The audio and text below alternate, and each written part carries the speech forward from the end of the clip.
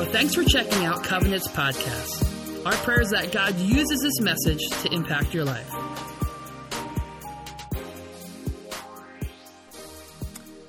Uncommon. That is our series, and it's such an honor for me to take part in bringing you this message from the Word of God today.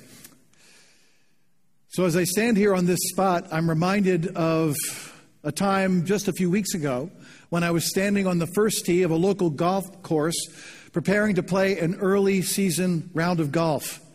And I was with Rob Bloss, our executive pastor, Mary Elzinga, director of women's ministry, and my wife. And we were all standing there on the first tee making excuses for how badly we were about to play, because that's what golfers do. And Rob said it was his first time out this year, and Mary was complaining about her knee, and my wife reminded us that she was still a beginner, and I simply said, I'm a bad golfer. Well, so as I stand here on this spot, I'm thinking about how it's been more than 2 years since I've preached a sermon from here or anywhere else. So if I slice this one into the woods, you'll understand why. Enough excuse making. Let's talk about uncommon truth. One of my favorite movies of all time is A Few Good Men. It's a story about two young Marines who are accused of murdering one of their platoon mates while serving on duty at Guantanamo Bay, Cuba. They are defended in court by a Lieutenant Daniel Kaffee, played by Tom Cruise. And while they're investigating the case, beyond the obvious facts, they discover that the two Marines were acting in compliance with an order issued by base commander Colonel Nathan Jessup, played by Jack Nicholson. So it turns out the young men were framed. They were set up. They were simply following orders.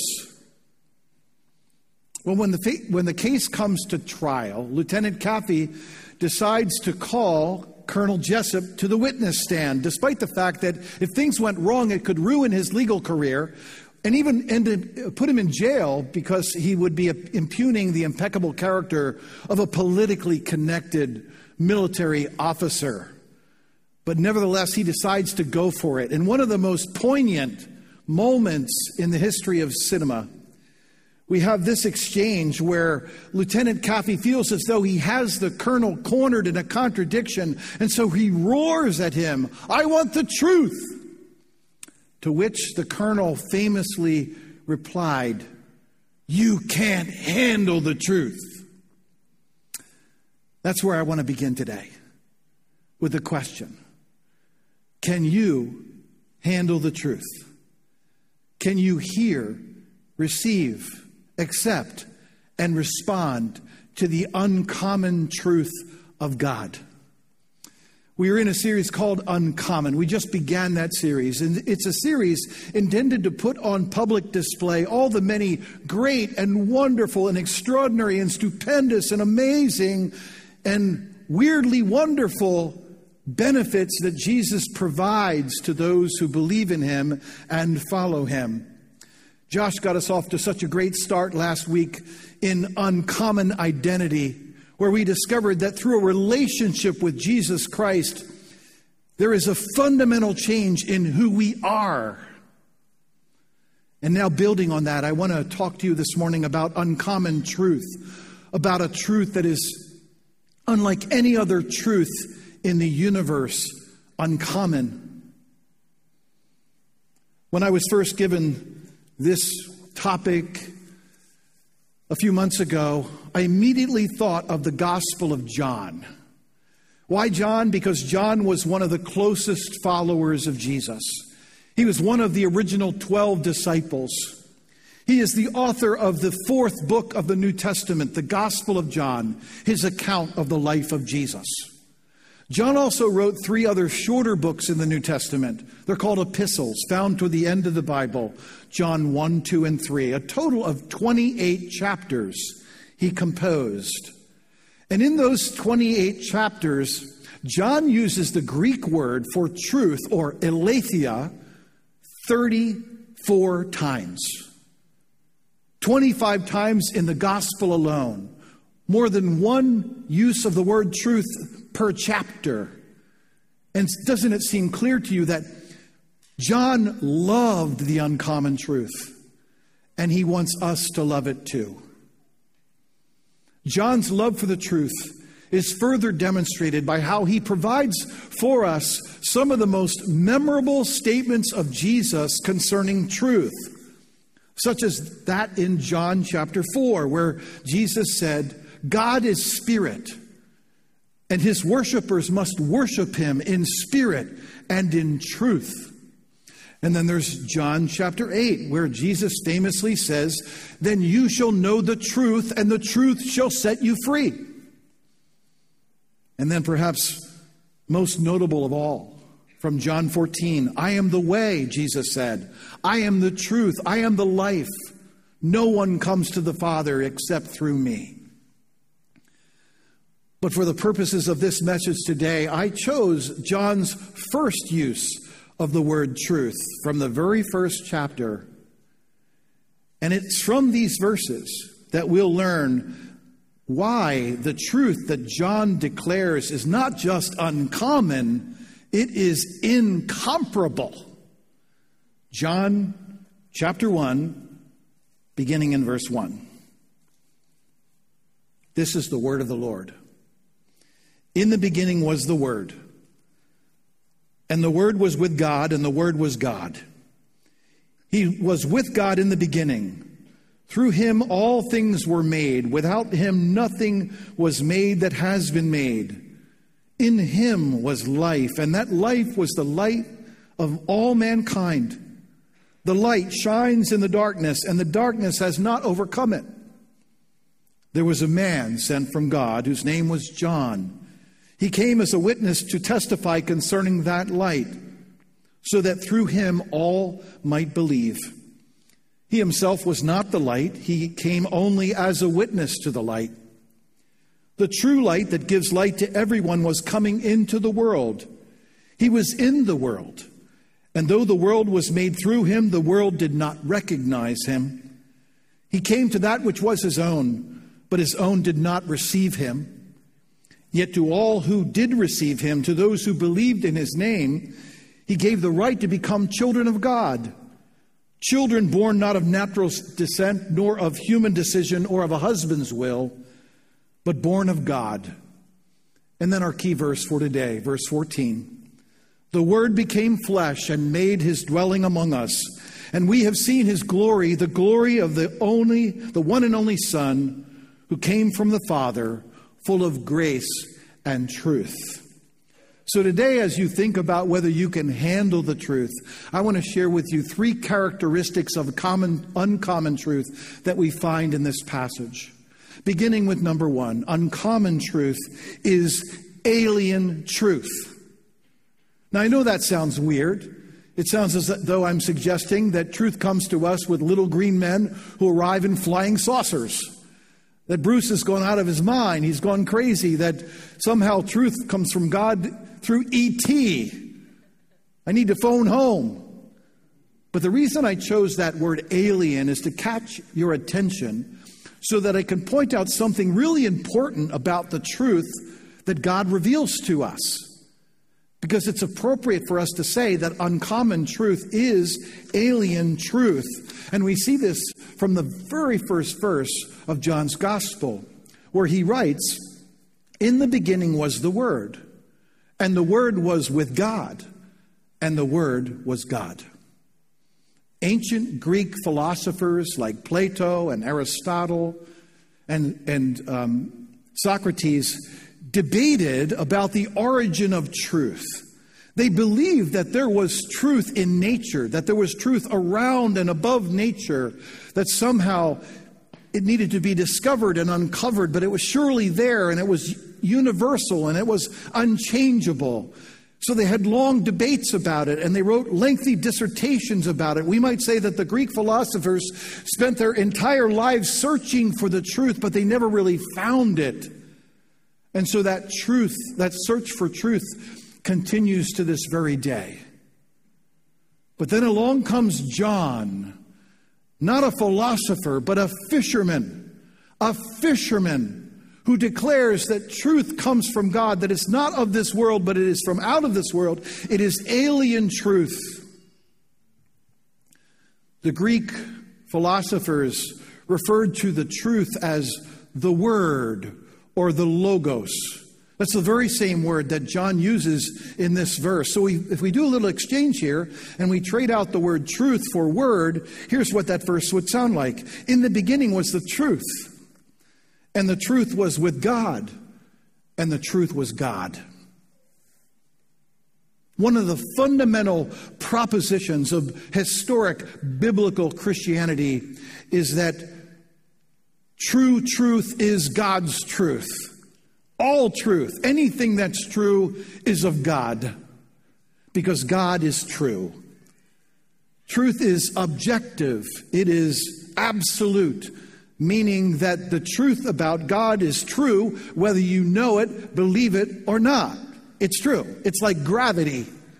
You may say you don't believe in gravity because you can't see it, you can't touch it, you can't feel it, smell it, or taste it.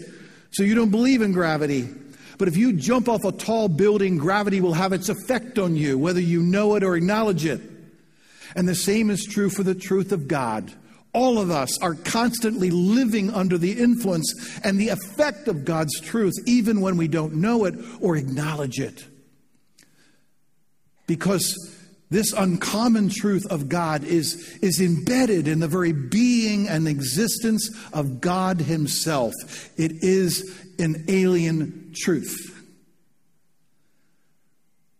But the second characteristic of this uncommon truth is found in a connection between verse 1 of our passage and verse 14. And it teaches us that uncommon truth is incarnate truth. Now let's think for a minute about all the different ways that God might have revealed himself to us. Because if there is a God and he wishes to reveal himself to us, he can do that in any way he wishes, don't you think? And there must be millions of ways that God might do that. He might, for example, lower down an entire encyclopedic library of theological ideas upon us that would take us an entire lifetime to read and digest. But he didn't choose to do that. Or he might hire those airplanes we see at the Jersey Shore going back and forth pulling messages one after the other, God revealing his truth, and our necks get tired watching this display. Or maybe God would send us a link to a divine database of truth that we could download on our computer, but it would never get downloaded on my slow router. Dozens and dozens of ways that God might have communicated his truth to us, but he uses none of these. Instead, God chooses to reveal his uncommon truth to us in an intensely personal, an immensely relational, and utterly relevant way. The Father sends his Son, Jesus Christ, to become a real human being to live his life among us in an ordinary way.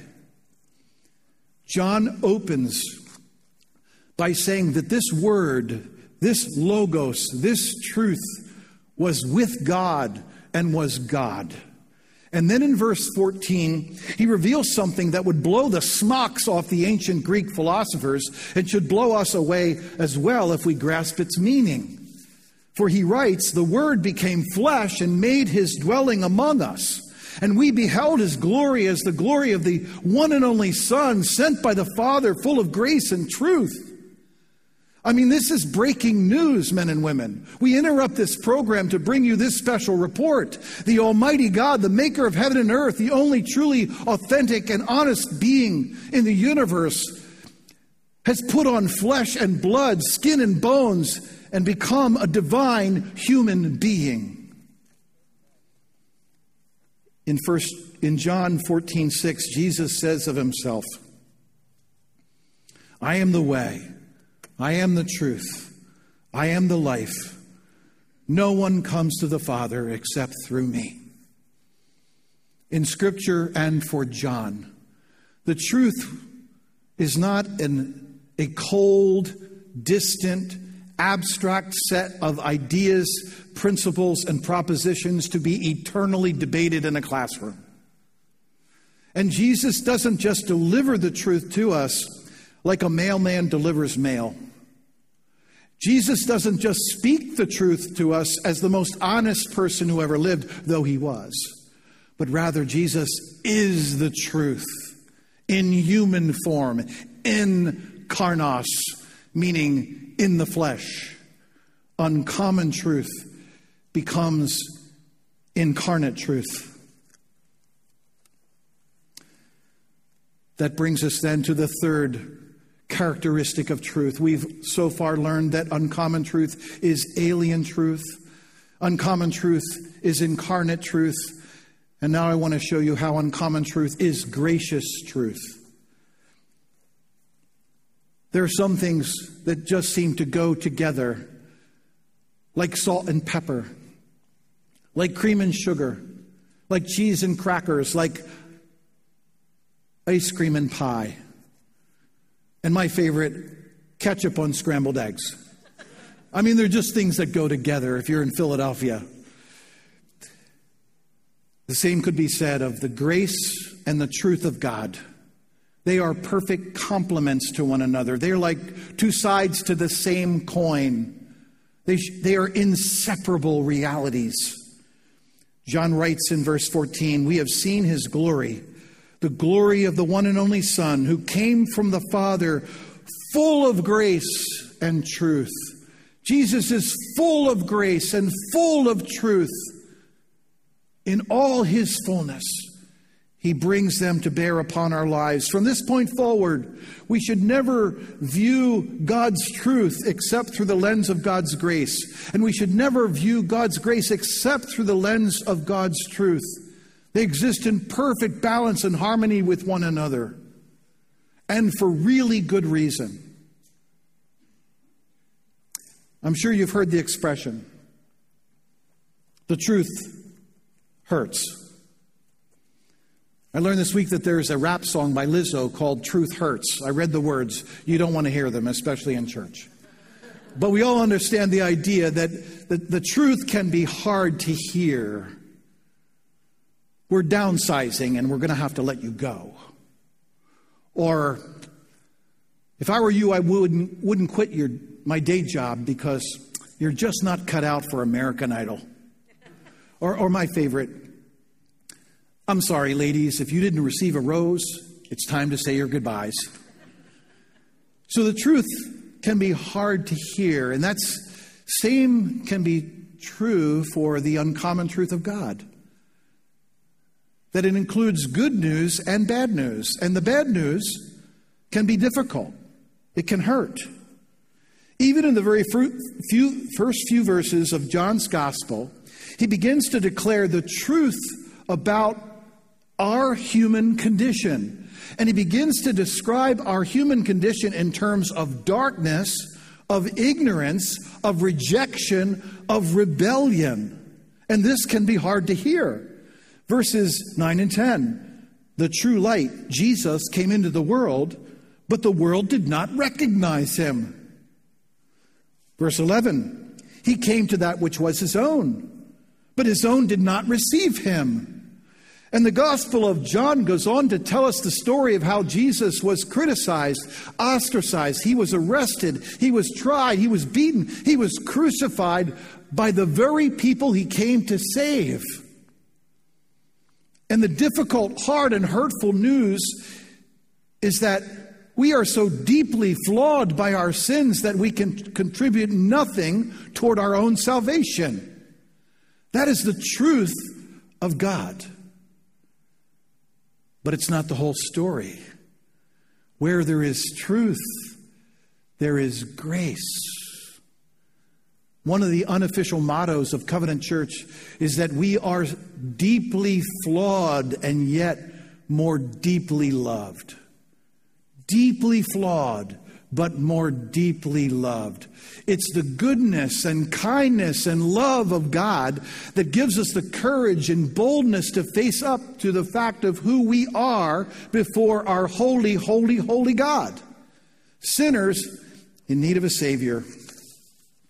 You don't really get the good news until you understand the bad news. You can't handle the truth without the help of God's grace concerning our salvation. Now, I know that some of you have heard this before, but for the sake of those who haven't, there's a way of understanding the grace of God through an acrostic based on the word grace. Grace. God's riches at Christ's expense. So what are God's riches? Forgiveness of sin, assurance of salvation, adoption into the family, a new meaning, a new purpose, an uncommon identity. At Christ's expense, Jesus paid it all.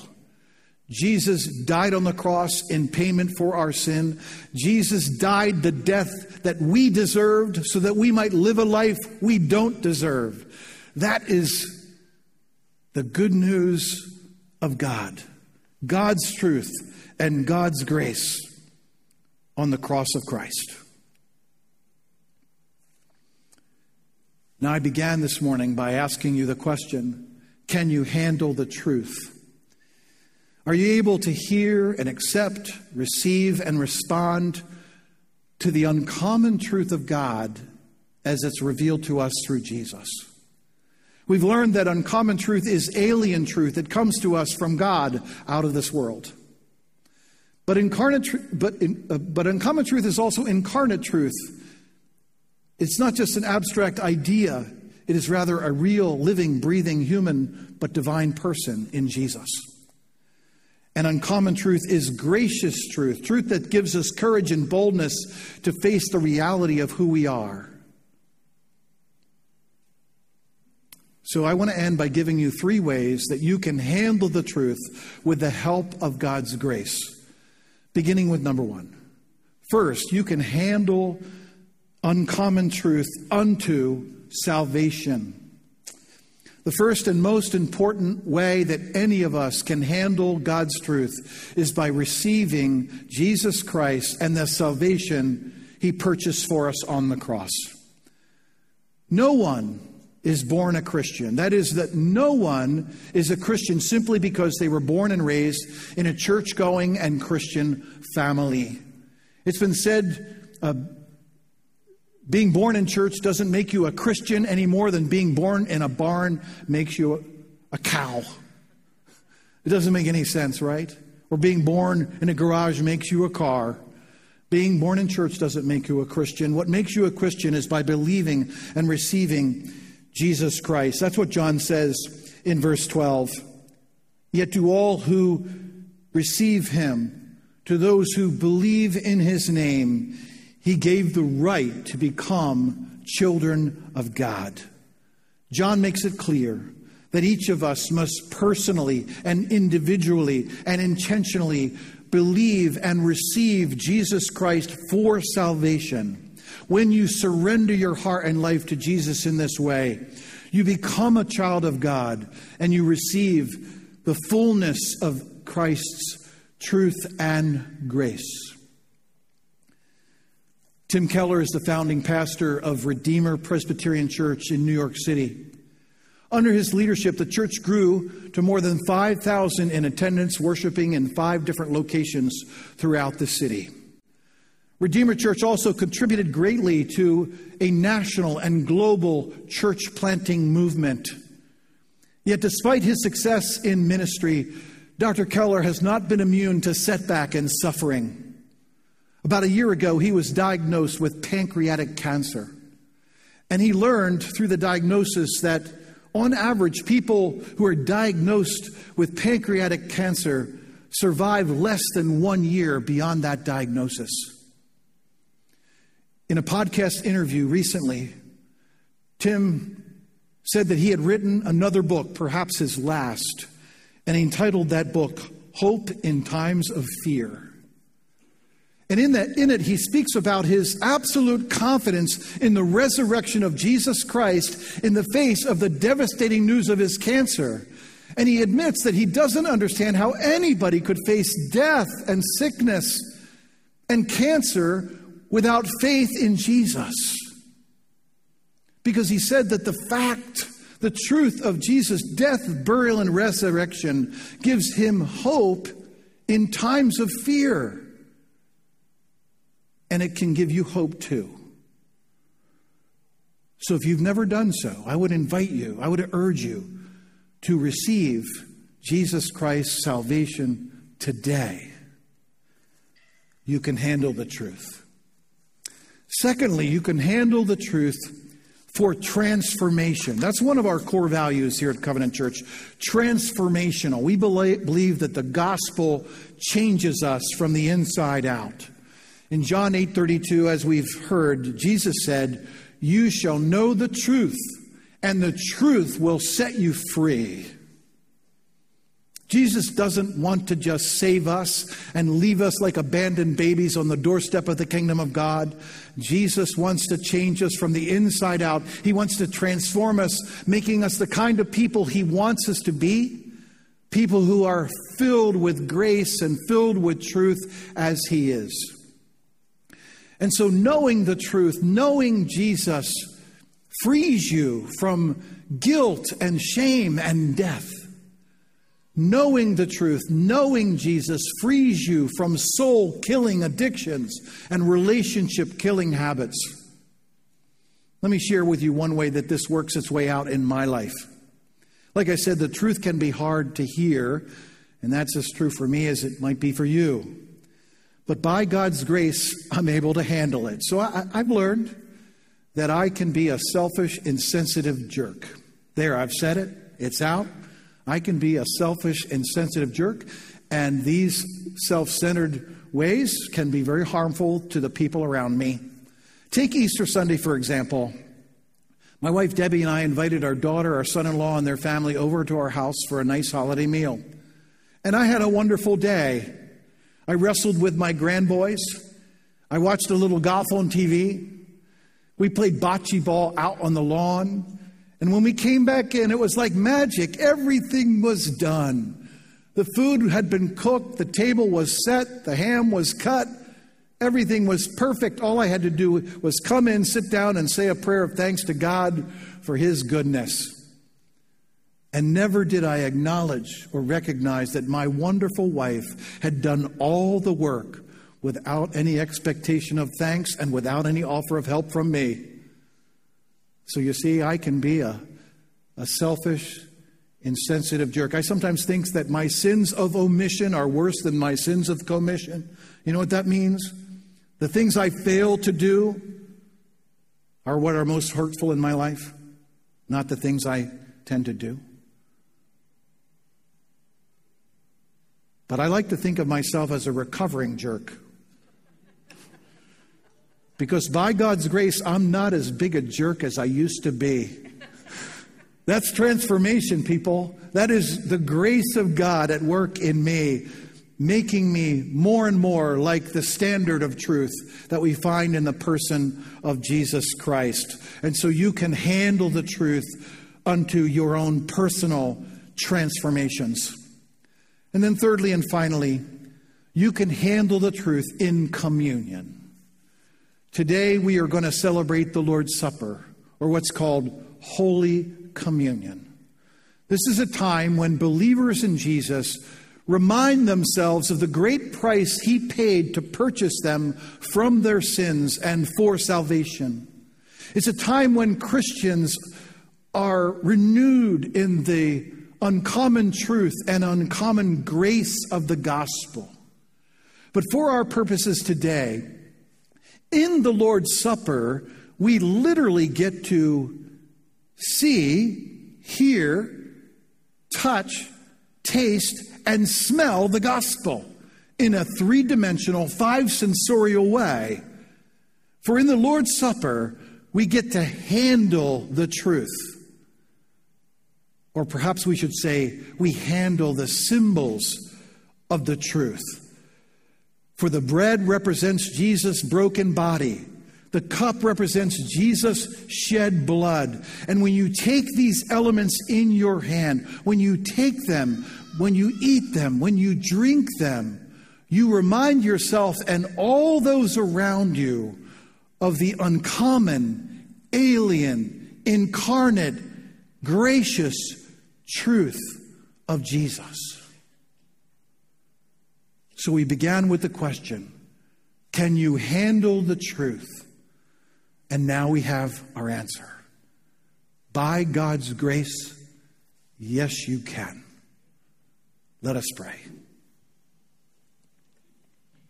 Almighty God and merciful Heavenly Father, we thank you for sending your own only precious Son, Jesus, to become a man, to live his life among us, but most especially for his willingness to suffer on the cross in our place. He died the death that we deserve so that we might live a life we don't. We praise you for that. We thank you for that. And we ask you that in this moment of communion, Holy Communion, you would reveal yourself in a fresh new way, in all your uncommon truth and grace. Fill our hearts with deep thanks for who you are and what you have done. We pray these things in Jesus' name. Amen. So as you take the elements in your hand, you can see them, you can feel them. We're about to taste them and smell them. All senses are engaged in this moment of remembrance. The Lord's Supper is for the Lord's people, meaning if you are a believer in Jesus, if you have received Christ for your salvation, then you are invited to join us here and now. But if you haven't done that, if you're not ready to do that, if you're still thinking about whether you want to become a Christian, then we encourage you not to take the Lord's Supper, but rather reflect upon who Jesus is. Receive him. But for those of you who believe, hear these words from Scripture, that on the night Jesus was betrayed, he took bread. And after he gave thanks, he gave it to his disciples and said, "This is my body broken for you. Take, eat in remembrance of me." And likewise, after supper, he took the cup and he gave it to his disciples and said, "This is the cup of the new covenant in my blood, shed for you and for many to take your sins away. All of you drink of it." Let's together receive the bread and the cup, the body and blood of Christ.